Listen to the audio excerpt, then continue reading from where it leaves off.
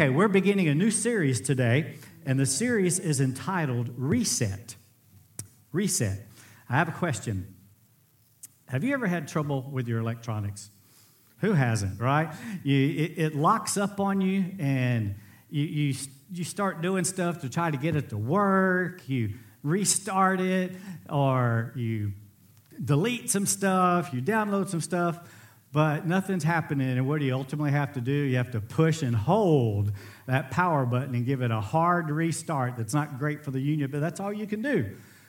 Well, you know, the same thing sometimes happens to us in life. Sometimes our life gets locked up, and we're not moving forward in our life. Things don't feel like they're going well and that God's really blessing. Well, the good news is there is a button that you and I can push to reset our lives and get on track, okay? And so if your life has ever felt locked up and just stuck, this series is for you, and we're really excited about sharing the things God's put in our heart. So this reset button that we have is found in the Bible in the words of Jesus. Y'all look with me here to Mark chapter 12, the words of Jesus. You are to love God with every passion of your heart, with all the energy of your being, with every thought that is within you, and with all your strength. This is the great and supreme commandment. And the second is this: you must love your neighbor in the same way you love yourself. You will never find a greater commandment than these. Guys, the reset button for life is love. Love is our reset button in life. As we prioritize love, it keeps our lives on track. And if we get off track, it gets us back on track.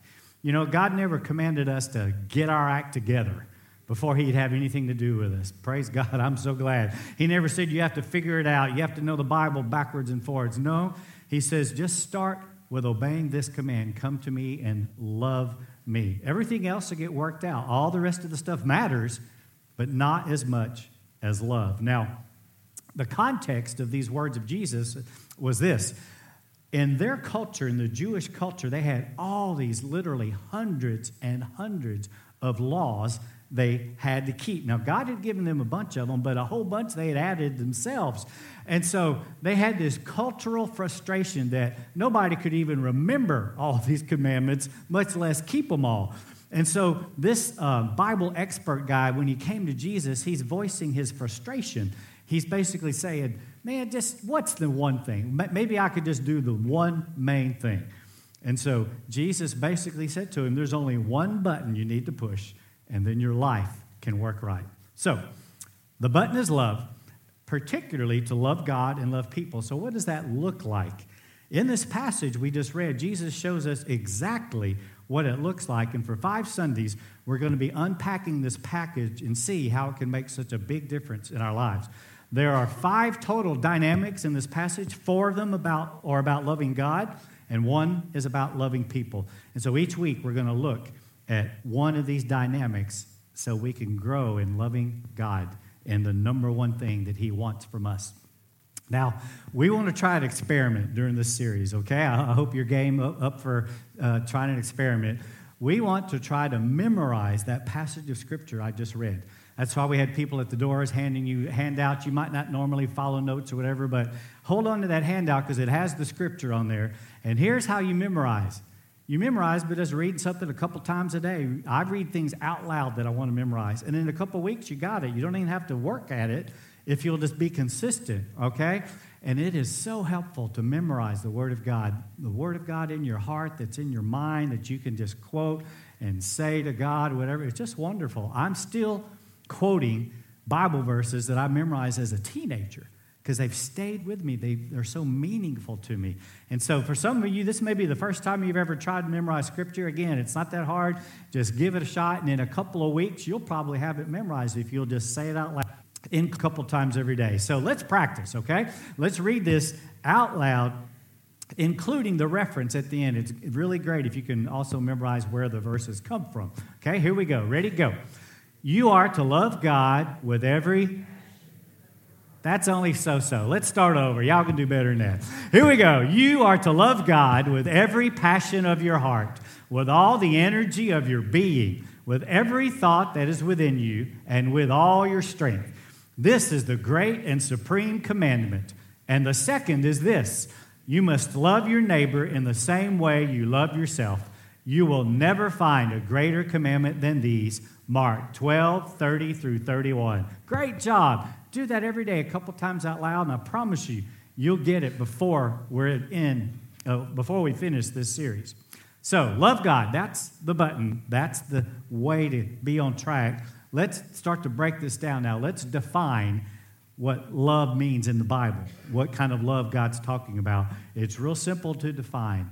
You spell love, G-I-V-E. Love gives. Love gives. We had this verse from the Bible to tell us about God's love for us. Look what God did in John 3:16. For this is how much God loved the world. He gave his one and only unique Son as a gift. So now everyone who believes in him will never perish but experience everlasting life. Love gives. And we're talking about a relationship where you interact with someone in a give and receive relationship. It's a giving with no demand in return. I'm just going to give, period. And when I receive from someone, it's not that I've earned it or they owe me. It's just I receive it as a gift of love. Maybe you've heard something like this. Have you ever heard that marriage has to be 50-50? Both people meet in the middle, and you do this and meet his needs, and he'll do this and meet her needs. Well, I'm not sure that's the best thing. What happens if one person can't meet the needs of the other? What happens if one spouse gets really sick for a long time and they can't really meet the needs of the other? What then? What do you do about that? Well, I want to suggest a great marriage is 100% and 100%, where each spouse says, I'm going to give 100%, period. Period. I don't have to have anything in return. It's not that I'm only giving, expecting you to reciprocate. I'm just going to give 100%, period. And the other spouse is trying to give 100% too. That's when marriage gets really great. So we want to love God in a similar way. We love God in a two-way, give and receive relationship. Jesus came and died for us. We receive that.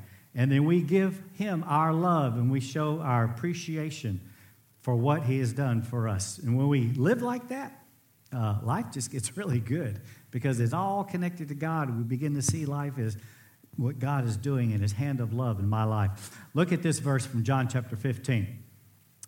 There is no greater way to love than to give your life for your friends. Jesus is saying, I gave the ultimate. I gave my life for you. So love gives. Now let's look at a specific dynamic. Let's look at the first one of 5 that we're going to look at how we can love God the way Jesus talked about. He said this: you are to love God with every passion of your heart. Every passion of your heart. That's a very interesting phrase. The idea is this: my heart is where my passions and my motivations are. The place in me that drives me, that determines what I love and why I do what I do. That's my heart, my motivations, my passions in life. Jesus is saying God wants to be the greatest passion in your heart. He wants to be what motivates you in everything you do. And when I love him like this and he's in control of my life, it's good. And when I don't, life isn't so good. Now, let's talk about passions. Most of them are okay. For instance, it's fine for a man to be passionate, to want to make a good income, take care of his family.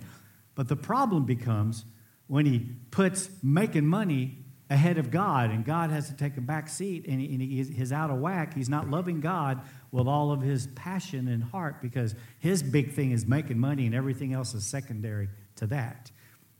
Well, let's look at a passage of Scripture where Jesus explained a little more about the heart and the passions and how they work together. Let's look at Matthew chapter 6.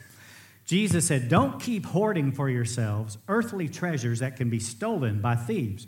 Material wealth eventually rusts. Man, I got to pick up now, but it's going to rust someday. It decays and loses its value. Instead, stockpile heavenly treasure for yourselves that cannot be stolen and will never rust, decay, or lose their value. Here it is. For your heart will always pursue what you value as your treasure. Jesus was so smart. He's saying, guys, this is how God created you, that what you value the most, that's going to drive your life. Our heart pursues what we treasure the most. Here's an example. You can tell how much I love God by looking at my checkbook. Do I treasure him and value him the most? And as part of that, I give lavishly to God? It's measurable in some cases, okay? So let's call this kind of love, let's call it heart love, all right? And we want to look at this heart love in action, and we're going to use a man in the Bible named David because he had a special heart love for God. He probably developed this as a young man when, as the youngest brother, he had to be the one out in the hills by himself taking care of the sheep. And so for years, he'd have to take them out for a couple of weeks and then come home, then take them out for a couple of weeks. And during this time, just him and the sheep and God out in the hills of Israel, he began to develop a relationship with God. He began to write songs. I can see him, carrying his guitar around, herding the sheep. And he wrote songs that are now in the Bible. Well, he had a special heart for God. Look at what God says about David. David's the only guy in the Bible God says this about. Look at this. For God said of him, I have found in David, son of Jesse, a man who always pursues my heart and will accomplish all that I have destined him to do. God saying, David loves me, and he wants to be like me. He wants to have my heart, to have a pure heart, and I'm going to help him succeed. He's going to do what I want him to do. You could say that loving God is loving what he loves and hating what he hates. Yeah, it's okay for Christians to hate when we're hating things that God hates. In these Psalms, David wrote so many of the Psalms that are in the middle of our Bible. So many times he'll say, God, I love you, and I want to be righteous, and I hate wickedness. I don't want to be that way. I don't want to be around people that are just wicked to the core. And so I love what God loves, and I hate what God hates. So we're going to look at a couple examples of David's heart love in action. Here's the first. There's a problem in Israel, okay? There's a big problem. And David's praying, God, fix this. God, help us. And then he feels like he should make a special offering. In that culture, they would pile up wood, butcher an animal, and then put it on top of the wood as a sacrifice to God. God had instructed them to do this for a bunch of reasons. And so David wanted to do that. And so he was outside of town, and he came up to a man, and the man had lumber and he had cattle. And David says, hey, I want to buy your lumber and cattle to make this sacrifice to God. And this guy wanted to, honor the king. And he said, no, King David, it's okay. It's okay. Just please take them. Take my cattle. Take my lumber. Go have your sacrifice, and may God accept your sacrifice. That seems great. He's wanting to honor the king and give David what he needs. But David doesn't see it that way. Look at what David says to this man. No, I insist on buying it, for I will not present burnt offerings to the Lord my God that have cost me nothing. I'm not going to give God anything and say, God, here's my sacrifice, and it's really not a sacrifice. It didn't cost me a thing. He's like, no. I want to honor God. I want him to see that I love him with all my heart. And so he said, no, I insist. I'm going to buy this. And so the rest of the scripture there says, so David paid him 50 pieces of silver for the threshing floor and the oxen. Guys, heart love is lavish. David was not going to miss an opportunity to be lavish and buy what he needed to give an offering to God. I have a daughter who lives in San Diego, and now she has a boyfriend. And it's looking pretty good. She was at home over the holidays, and Laura and I just laughed at her. She was pining away bad. I mean, she's got it bad. And so after the holidays, she flew back to San Diego, and the boy said, I'll pick you up. And I'm thinking, that's smart. That's what a good boyfriend should do, right? Well, he doesn't just pick her up. Oh, no. He parks his car at the airport. He goes inside the airport to greet her when she comes off the plane with a bouquet of flowers. I mean, the boy nailed it. I mean, she's like, talk about sweep a girl off her feet, right? Well, he was being lavish. He was being lavish with his time, his energy, even his money to buy those flowers for my daughter. That's how this kind of heart love goes out toward God. Now, here's the second example of David's heart love in action. Here's the context here. They had a box in Israel called the Ark of the Covenant. That's the one that's the theme of Raiders of the Lost Ark. Nothing else about that movie is accurate, but it was called the Ark of the Covenant, right? And in this box, they had put the 10 Commandments that were on tablets of stone. I imagine them, however big. And the finger of God had written the 10 Commandments. And so Israel kept that, and God said, make this box to these specs, keep those tablets in there as a reminder. So they were a physical reminder for hundreds and hundreds of years to Israel about God's love and care, right? Well, they had a problem. The Ark of God wasn't just a box with the tablets in it. It also represented the presence of God. And where the Ark of God was present, it was like he was present in a special way, right? And so the army would take the Ark out with them, and when they'd have a battle, they would believe that would help them win the battle, right? Well, God would help them win some battles, but when they were being rebellious and not cooperating with him, he wouldn't let them win every battle. And one time they lost a battle, and the enemy stole the ark. And so now here's Israel. They're defeated, and the ark of God is taken away. Well, eventually, Israel got right with God and said, God, we're sorry, help us, forgive us, and help us get your ark back. And they did. They beat that enemy, brought the ark back. Well, the ark is in the country, but it's not in the capital city yet, Jerusalem, where it needs to be. And so they get all organized and get together, and they have a celebration parade, loud and boisterous, bringing this Ark of God into Jerusalem. This was not a funeral march, okay? It was just the opposite. I mean, picture Mardi Gras in New Orleans, and people just having a big party. That's what was happening. And King David, ruler of the nation, is right in the middle of it. He's singing and shouting and dancing and just having a great time. So they bring the ark into Jerusalem and they park it in a special place. And David blesses the people, gives them gifts, they go home. So what a day, right? Great day for King David. So he goes home and his wife meets him. And his wife's saying, boy, weren't you something today? Do you realize you look like a fool out there? Do you realize how people were watching you? And I despised what I saw you do. Look at David's response to her. David says this, I will play music before the Lord, and I will be even more undignified than this, and will be humble in my own sight. Guys, heart love is expressive. You don't love God with all your heart, your passion, motivation, without expressing it in some form or fashion. In this case, David was expressing it with great celebration. He cared more about honoring God than he did about the opinions of other people. It's a big, big deal.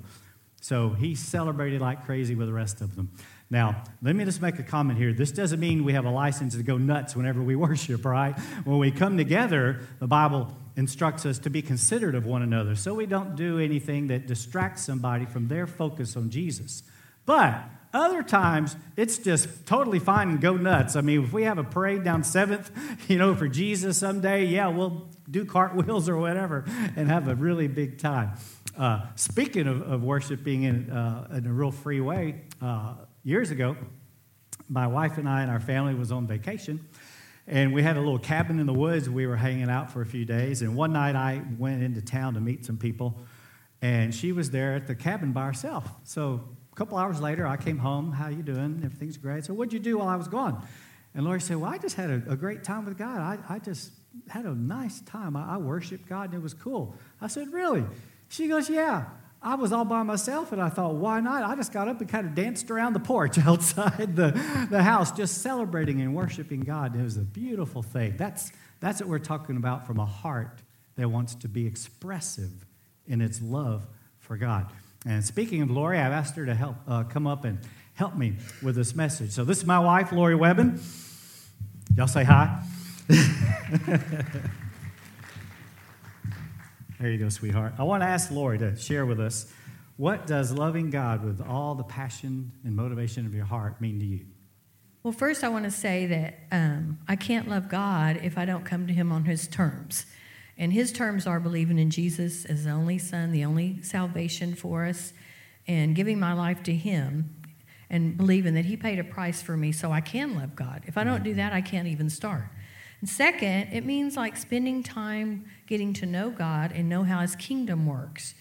And for example, if I want to spend time with my husband, I might do stuff for him. You know, we might like, oh, how was your day? How's your day? But what do we really? We want to sit down and communicate. We want to have a meaningful conversation so I can know him better. When we were first married, a lot of the things that just bugged me to death about him, and probably him, me too, I love those things now as we've gotten to know each other. You know, those things are precious to me. And I feel the same way about my kids. You know, my kids are all gone. They all live on the West Coast. And man, I just want to I want them to call me, and I want to have a conversation. You know, I talk to my daughter almost every day. The boys, they don't care about us at all. But, you know, the one time a year that we actually talk to them, we're like, oh, yes. And we don't want to just know what they're doing. We want to know what's going on in their heart, what's going on in their life. You know, what are their passions? And that's how it is with God. I love him as I daily just talk to him and have conversations. And how do I have a conversation with the living God? That sounds kind of weird, you know, but I just sense things in my spirit. I learn things through the Bible. I mean, he wrote a whole book to tell me who he is. So I started when I was probably in high school, or maybe it was college, I don't remember, just like spending 5 minutes with God every day, reading a little devotion, like one verse. And that just started me on a path that I've kept all these years of, you know, making time, lavishly giving my time to God and trying to get up early in the morning. And there's been times in life, like with little kids, it's hard to find that time, you know, but just taking time to spend with God and just sitting down, being quiet, and read my Bible or worshiping or praying. It depends. Every day it's a little different. And one of the verses that means a lot to me is Jesus was telling the disciples, are y'all going to leave me too? Because some people left him, and Peter said, where else can I go? You have the only words of life. And that's what I think about. Jesus has the only words of life for my life. Not the TV and not Oprah and not all kinds of people, but just Jesus. And third, I think loving God means caring more about what God cares about than I think sometimes. Like, I know what God cares about in the Word, and He will speak that to our heart, you know, just not audibly, but we'll just kind of know. You know, we'll just kind of read a Bible and know that this is what God is saying to me today. And so we love Him and lavish that love on Him by worshiping Him, either, you know, listening to songs on the radio that glorify Him, or CDs, or coming to church, and then also just praying for others sometimes, and sometimes just not praying for others, just asking God to love on us. And another thing, we ask God to love us. You know, just He also gives 100%, and He lavishes His love on us. And then I think when we do those things and we love God with all our heart, He changes us on the inside. You know, the big Bible word for that is sanctification. So He changes me. You know, maybe there's a little heart motivation that's not just right. You know, I'm acting okay on the outside, but the inside, there's just something not right. And God will kind of put His finger on that and just show me that so that I can love Him even more. I don't even know how to love God if He doesn't help me. Mm.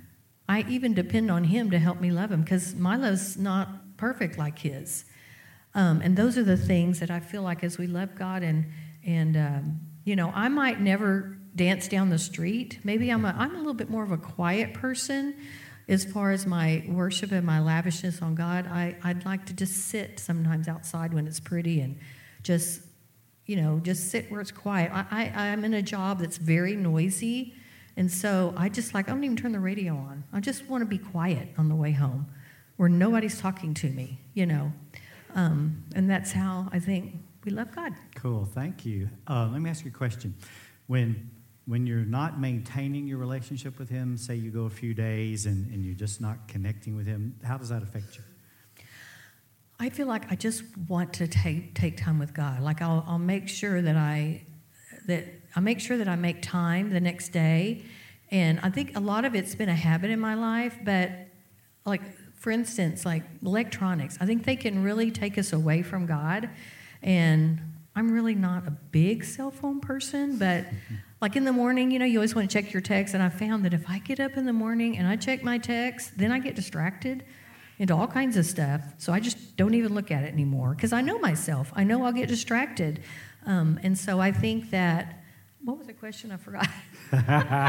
You're doing great. Just how do you feel, though, when you haven't been connected with God? I'm pretty sensitive to, like, things in the world. Like, after a while, watching a bunch of shows and watching a bunch of TV, and I just get tired of it. And I just want to go and read my Bible or pray or just sit quietly for a little bit. And it just makes me feel like I'm not connected. It's not like I earn time with God. It's not like I earn favor from Him. But over the years now, I just want to spend time with Him. I want to know His heart. I want to be able to pray for people. And that's how I feel. I feel kind of like I haven't put God first. Okay. All right, thank you. Well, Lori's going to stay up here and pray for us in just a minute. Let's wrap this up by getting practical. We want to look at some steps, how to love God with every passion of your heart. Number one, remove hindrances to loving Him. Remove hindrances to loving Him. A good question to ask ourselves is, what do I love the most? And just being honest with ourselves, and everybody at times has trouble loving God most. There's other things going on in your life, maybe good things. But if it's anything but God, ask Him to, like Lori said, put that finger of God on your heart and then say, Lord, help me love you the most. Help me put you first in my heart. I had a friend who years ago, before he became a believer and follower of Jesus, he was married and his wife was feeling neglected because every single day he possibly could, he was on the golf course. He'd go to work and go to the golf course and come home late. Weekends, he'd play golf Saturday and Sunday. Well, he was neglecting his wife. He was neglecting his marriage, right? And so one day, she actually went out on the golf course and got in his face and said, come home or I won't be there when you come home. Yeah, can't you just see that on the golf course? And I can see his buddies, laughing at him. Well, he had been dumb, neglecting his wife, but he got smart in a hurry, and he left the golf course, and they're still together now, and they're believers. They're serving God and doing great things, but he had let golf become a hindrance in his marriage and loving his wife well.